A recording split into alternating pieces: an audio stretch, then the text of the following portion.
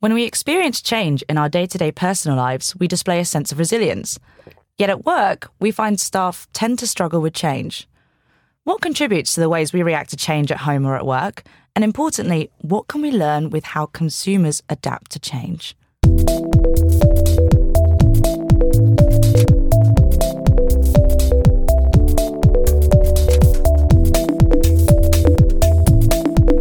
Welcome to the BJSS ChangeMakers podcast. We're your changemakers, Tom Silver, and I'm joined by my colleague, Becca Duncan. Hey, Tom. Hi, Becca. How are you doing? Fantastic. I love change. I'm ready for this one. We love change. So in our podcast, you'll find us commenting on the world of change and discussing how organizations large and small embed successful and long-lasting change. So, Becca, what are we talking about today? Today, Tom, we're looking at why our personal life changes are so much easier for us to accept than some of the ones we have at work. And by this, I mean Instagram and Facebook. I constantly get updates from them. I get a window pop up.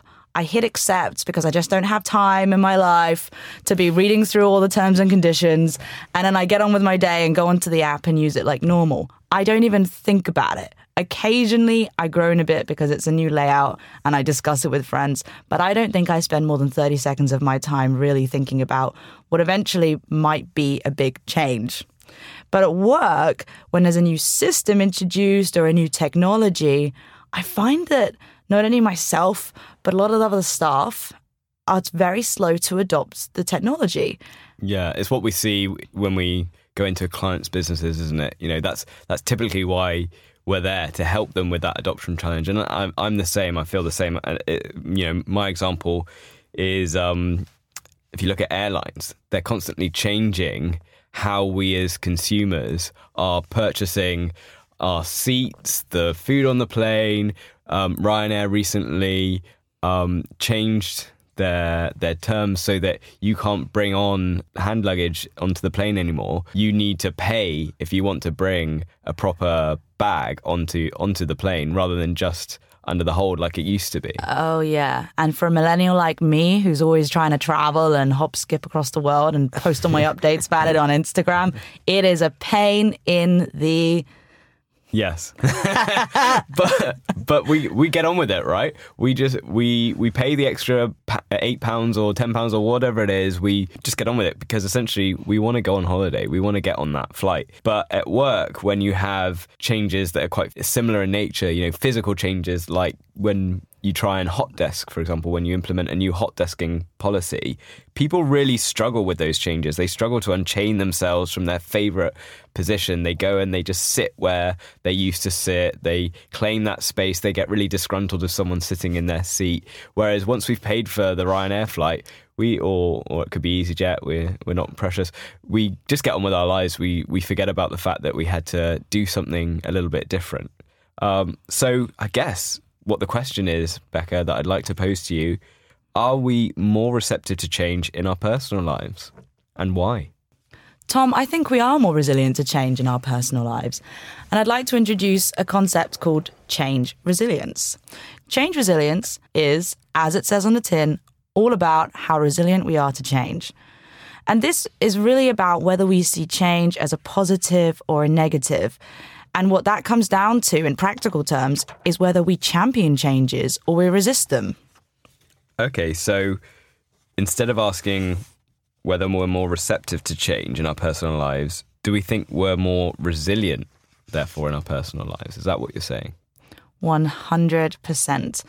I think that we, as consumers and as customers of products in our personal lives, take change on the head and we roll with the punches.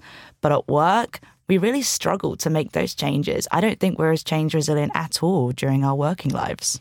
So what can we learn from how we adapt to change in our personal lives that can help change efforts at work? One of the ways we could look at this, Tom, is brand loyalty. So people are really invested in the brands and products that they love in their personal lives. An example of this is Apple. People are really invested in Apple products that they know and love.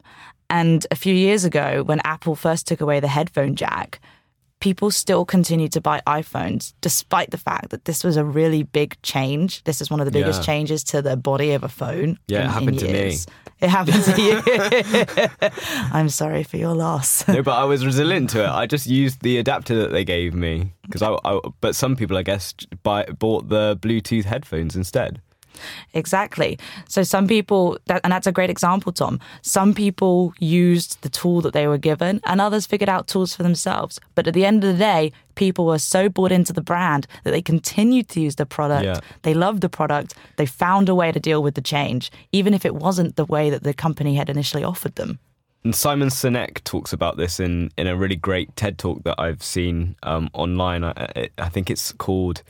if you go onto Google, you can search for it under Golden Circle, or I think it's actually called How Great Leaders Inspire Change. And he talks about how Apple as a company get you invested because they communicate using why, how, what, rather than what, how, why. You should go and, if you're listening, you should go and check it out. It's a great video by Simon Sinek. Really, really useful for when you're trying to communicate change. So I guess talking about the brand loyalty point, Becca, you've got British Airways, where a lot of people are invested in, that patriotic airline that we all love to use, and it's got such a great, rich history. But they're actually, reducing all of the benefits that you get as an economy customer. You have to pay now for your own food. They're kind of going down the route that Ryanair and EasyJet have been doing, built their businesses on, that we never really expected from British Airways, but they're starting to do it. So what do we think therefore about brand loyalty? So one of the things that both British Airways and Apple have done really well is they've ensured there's a connection between the change happening and how it will benefit the individual. And companies that are able to get this across to their customers keep their customers. If people are bought into why the change is happening, they will go along with you for the ride. And how do companies do that? It's about getting people bought in to the company values, the company's mission statement.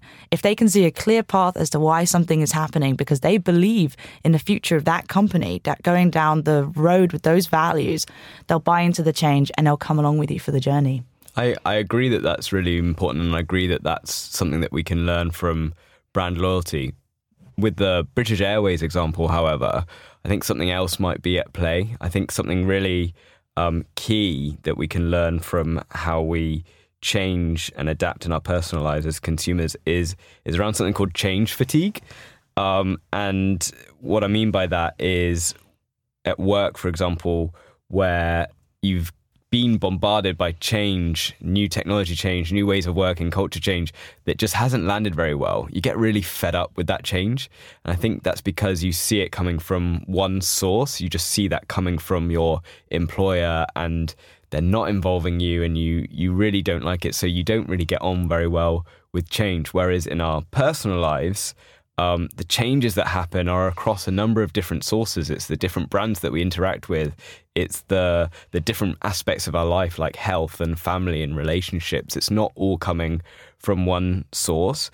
But therefore, I believe that if you see some negative change coming from one particular brand, or you're not really bought into that brand, if you're not sold on the British Airways journey, then you've got lots of other options to go and choose a different airline where that might be actually cheaper, where you essentially are comparing and being given a very similar service where you have to pay for the food and you're not getting much extra from being brand loyal to British Airways. So, Tom, what can we learn from those examples to help us deliver change in a workplace? Well, I think when we're talking specifically about change fatigue, it's about making sure that your employees, your staff, are experiencing positive change. You're trying to get it right as much as possible, and you're recognizing that you need to give them a positive experience across that journey because it is coming from that single source. And I guess if they're going back to your point on brand loyalty, if they're really bought into what the change means for them, it's going to compound that success. Yeah, and a great way of doing that is something that I've seen with a lot of the companies I've worked with is little and often changes, and getting those quick wins in through the door early really helps people have a positive experience. It doesn't have to be a positive experience over the course of the whole project, but if you can show how each step is giving some positivity to the end user, it helps people be brought along for the journey. What other things are there that we can learn from how we adapt to change in our personal lives and apply them to the workplace? So finally, Tom, one thing that companies and organizations could learn about change in our personal lives is to remove the alternatives. In our personal lives, we often do use the alternatives, and companies lose a lot of business that way. But in work, we have the option to remove the alternatives that our staff could be using in order to make that change happen quicker.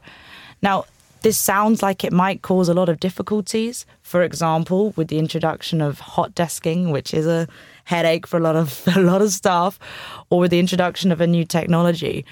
But often organizations are so slow to switch off their legacy systems for one reason or another that people end up using the legacy system for as long as possible until they're forced to move off of it. And that means that the adoption is incredibly slow because people aren't forced to try it out, to test it and develop it, and therefore to feed back. So the positive outcomes that you could get from all that testing and that feedback isn't always clear because people take a long time to switch over, sometimes years. Yeah, I saw this with a client a few years ago where we were giving staff new tablets to use instead of filling out paper forms. And it took ages. Eventually it happened, but it took ages to get them to use the tablets in the way that we needed them to, because the alternative was still there. They could still go and fill out a paper form. Whereas I think in our personal lives, whilst there are alternatives, if you're bought into a product like Apple and the iPhone, you've got no choice but to update that iPhone if you still want to be an Apple consumer. So yeah, I think there's a lot that we can learn there. Becca, can you summarize for us what are the key points that we want our listeners to take away? So I think there are 3 key points here, Tom. The first one is around brand loyalty. Sell the why, and you'll have your people come along with you for the journey. The second one is change fatigue. If you can provide change that benefits your end users and quickly and show them how this happens, you'll make the experience of change a more positive journey. And thirdly, remove the alternative. Don't leave room for workarounds to emerge, because trust me, they will, and it will be a pain when they do. Well, it's been great chatting to you, Becca. Really enjoyed this podcast and talking about our favourite subject together, which is change. To our listeners then, please let us know what you think by getting in touch. You can email us using becca.duncan@bgss.com. I think there's 2 C's in Becca, aren't there? 2 C's and only 1 B. Great. And and you can email me using tom.silver@bgss.com. What you wanted to say? You wanted to help our listeners understand how to spell my surname, didn't you? Tom.silver, yes, the colour, @bgss.com. And while you're at it, please go and visit our website, bgss.com/business. And I've even written an article on there called What Makes Us Resilient to Change. And I'd love you to go and read it and give me some feedback. And they can find that on LinkedIn. And on LinkedIn as well. And subscribe to our podcast. We'll be making lots more of these, and we hope you've enjoyed it.